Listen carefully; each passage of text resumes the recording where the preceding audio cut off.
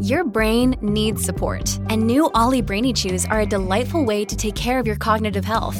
Made with scientifically backed ingredients like Thai ginger, L-theanine, and caffeine, Brainy Chews support healthy brain function and help you find your focus, stay chill, or get energized. Be kind to your mind and get these nootropic chews at ollie.com. That's OLLY.com. These statements have not been evaluated by the Food and Drug Administration. This product is not intended to diagnose, treat, cure, or prevent any disease. The Gist is brought to you by Stamps.com. Buy and print official U.S. postage using your own computer and printer and save up to 80% compared to a postage meter. Sign up for Stamps.com and get a 4-week trial and a $110 bonus offer when you use the promo code THEGIST. The following podcast contains explicit language. It's Monday, December 7th, 2015. From Slate, it's The Gist. I'm Mike Pesca. I love that Donald Trump. He is a very, very useful person to think about. I kind of wish there were an alternate reality where all the people who vote for Trump can actually live out what their lives would be like under a Trump presidency. It'd be awesome. Of course, if their reality were our reality, we would have to all rely on virtual reality to escape the hellscape that would have become the United States of Trumpsylvania. But I do think there are some really, really good things about Trump. His support demonstrates the underbelly of America. Wait, you say he has 30-something% support. Is that really an underbelly? Isn't it a more significant portion of the body politic? No, it's an underbelly. But like the actual belly of the United States, it is a significant under. There's a lot of under to that belly. The thing that I think Trump does is he argues for one bit of media reform. I do believe this. He's gaffe proof. The bloody wherevers, the I like people who weren't captured, the I would go after their wives, let's keep all Muslims out of the country, let's build a wall. And now the latest, total and complete shutdown of Muslims entering the United States. It's not going to hurt him. He's not going to be tripped up by a single gaffe. And that's how much of the news media is constructed. We have a gaffe Geiger counter. That's all we do is we subject candidates to gaffes. If they gaffe, they lose. If they don't gaffe a lot, they win. It creates both candidates who are afraid to say anything interesting and pretty stupid coverage, right? Why did every presidential candidate of the last 20 years lose? Well, there was that gaffe, right? George W. Bush looked at his watch and said, read my lips, and didn't understand, was nonplussed by supermarket scanners, or Dukakis wore a funny tank helmet, or Kerry windsurfed. Gaffe, gaffe, gaffe, gaffe, gaffe. And Romney, oh man, I find that example most frustrating of all. I mean, be against him because he had policies like he was pro-austerity. That would be bad for getting the United States out of the recession. But the gaffes, he said self-deportation. He said binders full of women. I can't even blame the media on the binders full of women thing. That just took off on Twitter during a debate. I mean, here's an organized guy who was in large corporations all his life. He wanted to hire women. Let's keep a list of them. Oh my God, he put it in a binder. That's a gaffe. Keep him out of the presidency. So anyway, this is a good thing about Donald Trump. I think once we get past Trump and we get past his candidacy, and don't worry, we will, maybe we'll go back and say being the gaffe police is maybe not the greatest use of our time. I don't know. Trump definitely appeals to the stupid side of America. But if he stands athwart this one bit of stupidity and bombs the shit out of it, I will thank Donald Trump. On the show today, I spiel about bad ways to think about ISIS. And now good ways to beat a werewolf. Bullets? Nah. Stake through the heart? Nah. Well, actually, maybe. But the important thing is you got to get a neon-clad feller with an indeterminate accent. With the holidays almost here, you don't have time to go to the post office because of parking, because of traffic, because of everything that goes on at the post office. Except when you're right there and you get your stamps, you're like, hey, you got the Spider-Man? And they got the Spider-Man. But you could also get the Spider-Man at a routine or forget the Spider-Man. Just get your stamps with Stamps.com. With Stamps.com, you could avoid all the hassle of going to the post office during the busy holiday season. Everything you could do at the post office, you could do right from your desk. Buy and print official U.S. postage using your own computer and printer. Print postage for any letter or package the instant you need it, and then the mailman picks it up. Hey, mailman, did you see Spider-Man? No, not really. I don't like Spider-Man. Also, we're postal carriers. Fine. Whew, that was a little awkward. But it's very easy and convenient to use Stamps.com. You just leave the thing for your postman. You don't even have to talk about it. Right now, sign up for Stamps.com and use the promo code THEGIST for a special offer. 4-week trial, $110 bonus offer. It includes postage and a digital scale.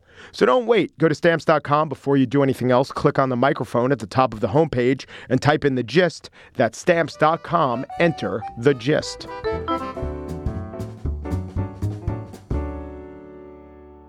You all know Jon Glaser. No, we don't. Okay, assume you did. Fans will recognize Jon from his Adult Swim series Delocated, as well as Trainwreck, and he played Lena Dunham's neighbor Laird on Girls, and he was Amy Poehler's nemesis, the councilman Jeremy Jam on Parks and Rec. So you know his work. No, we don't. Okay, it's fine. We're moving on because his new show, he plays Neon Joe Werewolf Hunter, and I just ripped off that joke from it. It's a crazy show, Jon, and I hope you take it as a compliment when I say, after watching the first 2 episodes, this is fucking idiotic. I loved it. I take that as a high compliment. Thank you very much. There were huge elements of idiocy, of genre, of characters, and so you cast it with a lot of your great comedy friends. So there's my first question. How much was you and whoever your writing staff was inventing all the characters, and how much was the actors fleshing out the characters, or did this weird collection of people from this town in Vermont mostly spring from your brain? It's probably a little of both. You know, we certainly wrote all the characters, I think, for the most part, as you see them. And then the actors, I mean, always are going to bring something, you know, maybe their take, or what if we try this? Like, the first thing that pops to mind is, you know, Scott Adsit was just kind of told, you're the guy, you know, this is a lot of backstory, but a lot of it when I was writing it, and there's 2 guys I write with, John Lee and Vernon Chapman. And when we were writing it, and when I was writing the pilot, which was more solo at the time, there was a lot of Jaws, because there really, you know, this whole idea for the show came from a joke that I made. There was not an idea that I had. Like a tossed-off joke on Fallon. Correct. You show up in a weird costume. Yes. And it was a pre-planned joke. It wasn't spontaneous, but it was an arbitrary pairing of clothing. I was about to say clothes, and then I drew out clothing, and it became clothing. Clothing. But it was 2 pair of clothes that I own and wear for separate comedy bits at live shows. One was the neon hoodie and hat, the other the Coors Light pants. The Coors Light. And so it was just a random joke, an arbitrary joke based on that outfit, which became Neon Joe Werewolf Hunter, and the Coors Light Silver Bullet, old stupid joke. But because it was Coors Light pants, that's the Silver Bullet. He hunted werewolves. Right. I'm pretty sure I said hunted werewolves. Right. If you were wearing Labatt's, it could be, you know, Moose Hugger. Sure. Yeah. Or the new iteration of Coors Light, it could be Freaky Train that would probably kill people but also throw a party. What's Freaky Train? Is that a product or is that a combination? No, those commercials where the Coors Light train comes through town. The Freaky Train. Yeah, a giant ghost train that makes everything cold but yet fun at the same time. Right, but the train's called the Silver Bullet, right? Oh, it is the Silver Bullet. I think it is the Silver. But anyway, that was somewhere Bob Seger's not getting royalties. That's all I know. Yeah, bullshit. That is bullshit. Can't rip off the Sieg, man. I'm from Detroit. I take that personally. He had a saxophonist named Alto Reed. Talk about predestination. You know, I have a photo that I can show you when we're done, because you can't show a photo on a podcast, of that saxophone player from the 70s that someone sent me and said, hey, I didn't know you played sax for Bob. It really looks like me. It's weird. All right, this is Mike from the future. And Glaser gave us a picture, and it really does look like Alto Reed. We put it up on Facebook.com/SlateGist. All right, back to Neon Joe Werewolf Hunter, talking about how the show took form. Sort of started to become what it was, taking place in this small New England town where this creature is wreaking havoc on their industry, which is B&Bs. Just B&B seemed like a dumb, fun setting for the town and for characters. One of the characters, played by this actress, Jen Regan, is kind of like Kate Pearson from the B-52s, who actually owns a B&B. Really? For real. Wow. And she became like this kind of quirky weirdo. Not that Kate Pearson is a quirky weirdo, but just aesthetically had... And everything sort of went from there. Yeah, and Stephanie March plays the mayor, and I wanted to cast somebody in her vein, someone who has a dramatic acting background that can play the drama of it. I know we are all upset about what happened last night to Paul Rudd. I'm upset. I saw him in Ant-Man, and he was terrific. But as far as I am concerned, this was a random event. Some crazed fan probably followed Paul in from the city and killed him. Maybe it will become a tourist attraction. Stay at the B&B where Paul Rudd was murdered? I'd stay there. We play it very seriously. There's no hokey effects, and it's not like a low-budget horror show. So there are some hokey effects. I mean, sure. You can't just... we are still basic cable at midnight. I believe you look at a DNA sample of a werewolf hair and it looks like one of the worms from Dune. Sure. That might be hokey. That one, yeah. That one's... It is what it is. I would like to announce a lead in the werewolf case. I have just come from the scene of the hacky sack killing, where I found many werewolf pews. Werewolf pews. There are a couple of jokes. I don't know your entire oeuvre, but I know you do the Forget-A-Buddies with John Benjamin. Mm-hmm. And there's a Slice. What's the name of the pizza place? Slice about it. Is this a nod to the Forget-A-Buddies? It's not, but I guess, certain comedy fans. But that's always kind of fun when you read comments. And even when I was at Conan, there'd be all these really hilarious, like, crazy theories. They probably did this to make a commentary on the network's decision to... And it's like, no, it was just a dumb idea we had in the room, and it seemed funny. There's just something funny about forget about it as a meme and a trope. You know where that actually came from was there was a joke for the Delocated series finale. We were trying to, we wanted to have it set up. If you didn't see that show, it takes place in New York City, and it's like a Bourne Identity kind of a thing where my character appears on the shores. He doesn't know where he is, and then we reveal it's New York City. You see the Statue of Liberty. And at first, we weren't sure if we were going to be able to even shoot with the Statue of Liberty in the background based on location and schedule and different things. And we thought, how can we convey New York City right away? And one of the stupid things, me and John Lee, one of the writers and who directed the pilot or that episode, we just thought, let's have two guys who look like they're in the Ramones walking down the street. My character's looking around trying to figure out where he is, and then he sees these two guys who look like they're in the Ramones, both holding slices, shrugging the shoulders like, forget about it, guys. And that was our idea of, it's New York. Just dudes doing shrugging, going like this. Hey, what are you going to... It's cheaper than getting the Statue of Liberty shot. I still wish we would have done it. You're very funny in this show. You're very funny in your last show for Adult Swim. But it's the one-off, 8 minutes of 4 minutes of a sketch character here and there. And the through line for most of these guys you play is this, let's say, forefronting your confidence. You play a lot of guys who are really sure of themselves. My name is Neon Joe, werewolf hunter. And I'm here because when someone get killed by a werewolf, I get a call. And I got a call late last night because somebody think the actor Paul Rudd was killed by a werewolf. And I was just listening to an interview on Brian Koppelman's The Moment with Judah Friedlander. And here's a guy who does that too. That's his comic persona. And man, is he insecure in real life.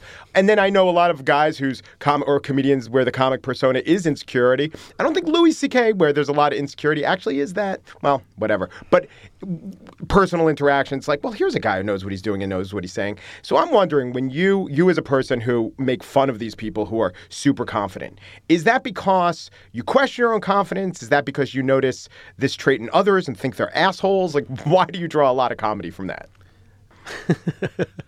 I don't know. I guess it just seems like I don't even know if it's as deep as that for me, at least. And maybe it is, and I'm not aware of it. I just think it's funny. It's fun to play a confident asshole. That was something I remember when I first started working at Conan that we realized we both like, just that kind of confident dick. Someone that's just so sure of himself and just so wrong, but just unwavering in his confidence to just say whatever. Whether it's just super wrong or obnoxious or not. It's just enjoyable. You get to just say fun things that you'd never, ever even think to say in real life. And sometimes even like playing Jeremy Jam on Parks and Rec, every now and then it felt like this is just, no one would ever say that. And then you would hear someone say something like that and you realize there's just massive dicks out in the world. It's crazy. It's really depressing, but it is fun to play those guys. In your regular non-comedy life, where are you on the continuum between insecure and pretty confident? I don't know. I guess maybe right down the middle. Mm-hmm. I don't know if I'm ever that. I don't know. I hope I'm not a confident dick. Well, you could just be a confident guy who deserves it. You can be a confident guy. Yeah. It depends. I'm sure it depends on the situation. There's plenty of times where I do not feel confident. I can't think of a good example that's not going to just embarrass myself, but nothing, whatever. I guess I'll say right down the middle. Neon Joe, Werewolf Hunter, premiering at midnight on Adult Swim? Correct. Which I think for most Adult Swim watchers, we got to say, wake up by midnight. Turn on Adult Swim. It's for a whole week, all 5 episodes starting on December 7th. And then it runs on consecutive nights as a mini-series. And then I think after, it'll run once a week on repeats. So if you miss anything during that week, next week, you can catch up the following week and then weekly from there. If you miss any of the multi-layered subtlety of Neon Joe, Werewolf Hunter. Thank you, Jon Glaser. Thank you.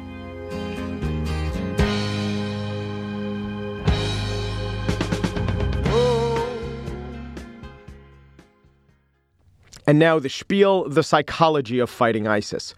President Obama addressed the nation on Sunday in his clearest, strongest words yet and gave us no new details in the fight against ISIS. Yeah, that's right. Clear, strong, not new. Because the policies, the actions haven't changed. But the words have, which was exactly the president's aim. Because a vital part of the fight against ISIS is psychology. And that's what I want to focus on today. Obama last night tried to buck up the nation psychologically.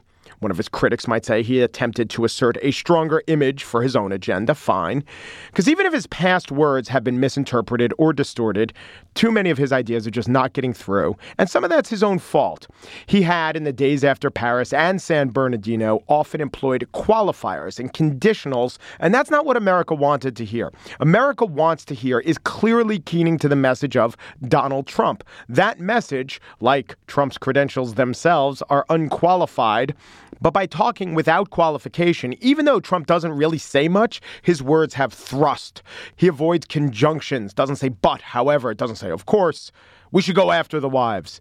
Wait, what? How? What are you talking about? We should go after the wives. At least I would certainly go after the wives who absolutely knew what was happening.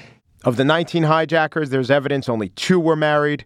Neither had his wife in America. It doesn't matter. The words are strong.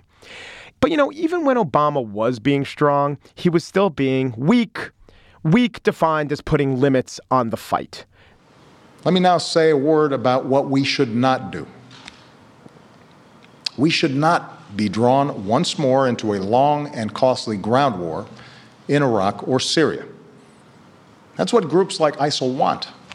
This gets me to the second aspect of psychology, talking about what ISIS wants. Obama said it twice. We just heard it one time. Here's the second time. We cannot turn against one another by letting this fight be defined as a war between America and Islam. That, too, is what groups like ISIL want. New York Mayor Bill de Blasio has said it. It's the ISIS game plan. And what Trump is saying is falling right into that game plan. What ISIS wants is what they say they want. They want a caliphate as ruled by the precepts of Islamic law in the 7th century. To get it, they'd be quite happy for us all to convert. They don't necessarily want a war.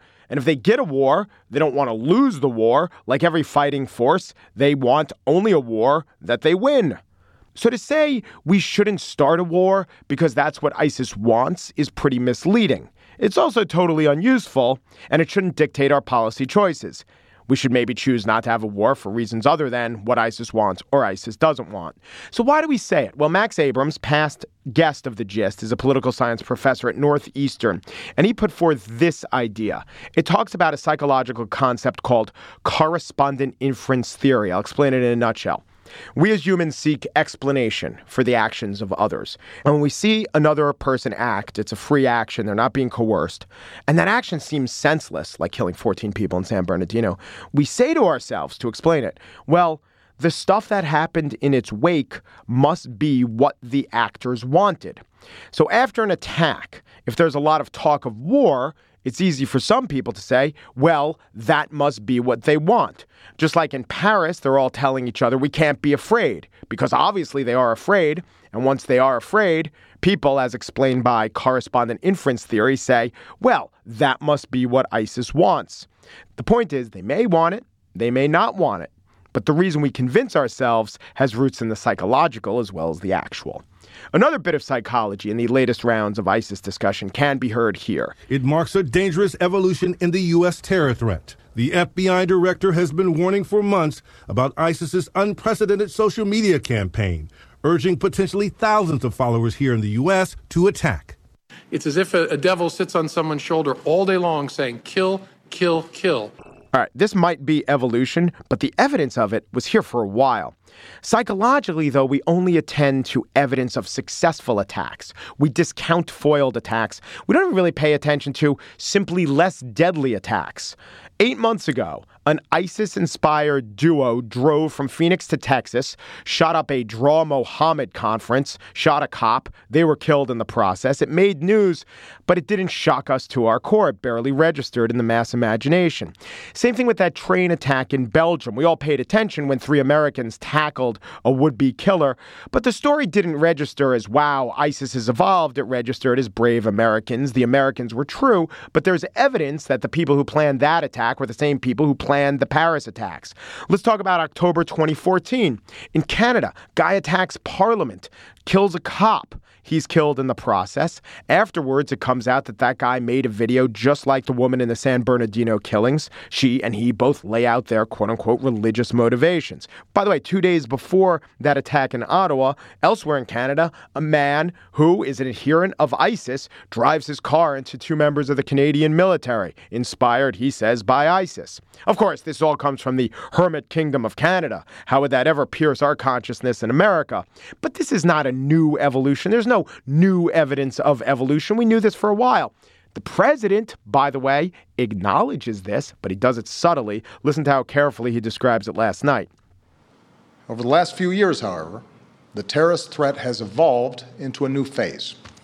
Over the last few years. So to casual viewers, this would seem like, okay, the president finally gets it. Well, that's what Obama hopes they come away with. But he, security experts, you know what? Frankly, even his biggest critics making the most noise, they know that San Bernardino doesn't represent the first evidence of evolution, just the most noticeable. The elephant has a common ancestor with the mastodon. We notice that.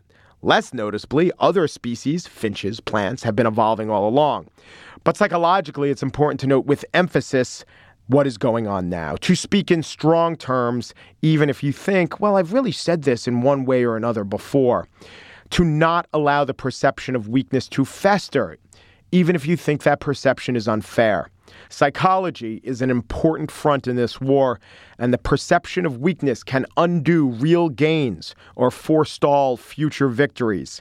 That is why it's something of the elephant in the room.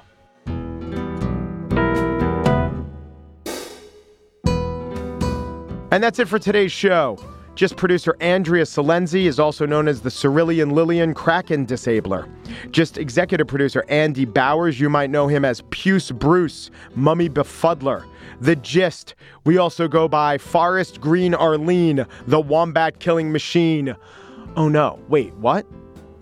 What? Wombats aren't mythological beasts.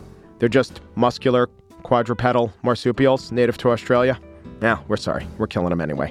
And now we bring you They Might Be Giants every Monday. The Gist debuts a They Might Be Giants song as part of their Dial a Song project. To call Dial a Song during the week, it's 844-387-6962. Or just listen right here, right now to They Might Be Giants with I'll Be Haunting You. Flipping this one final switch, I'm effectively ensuring that I will be overcoming all resistance long after my remains have been vaporized with extreme prejudice and shot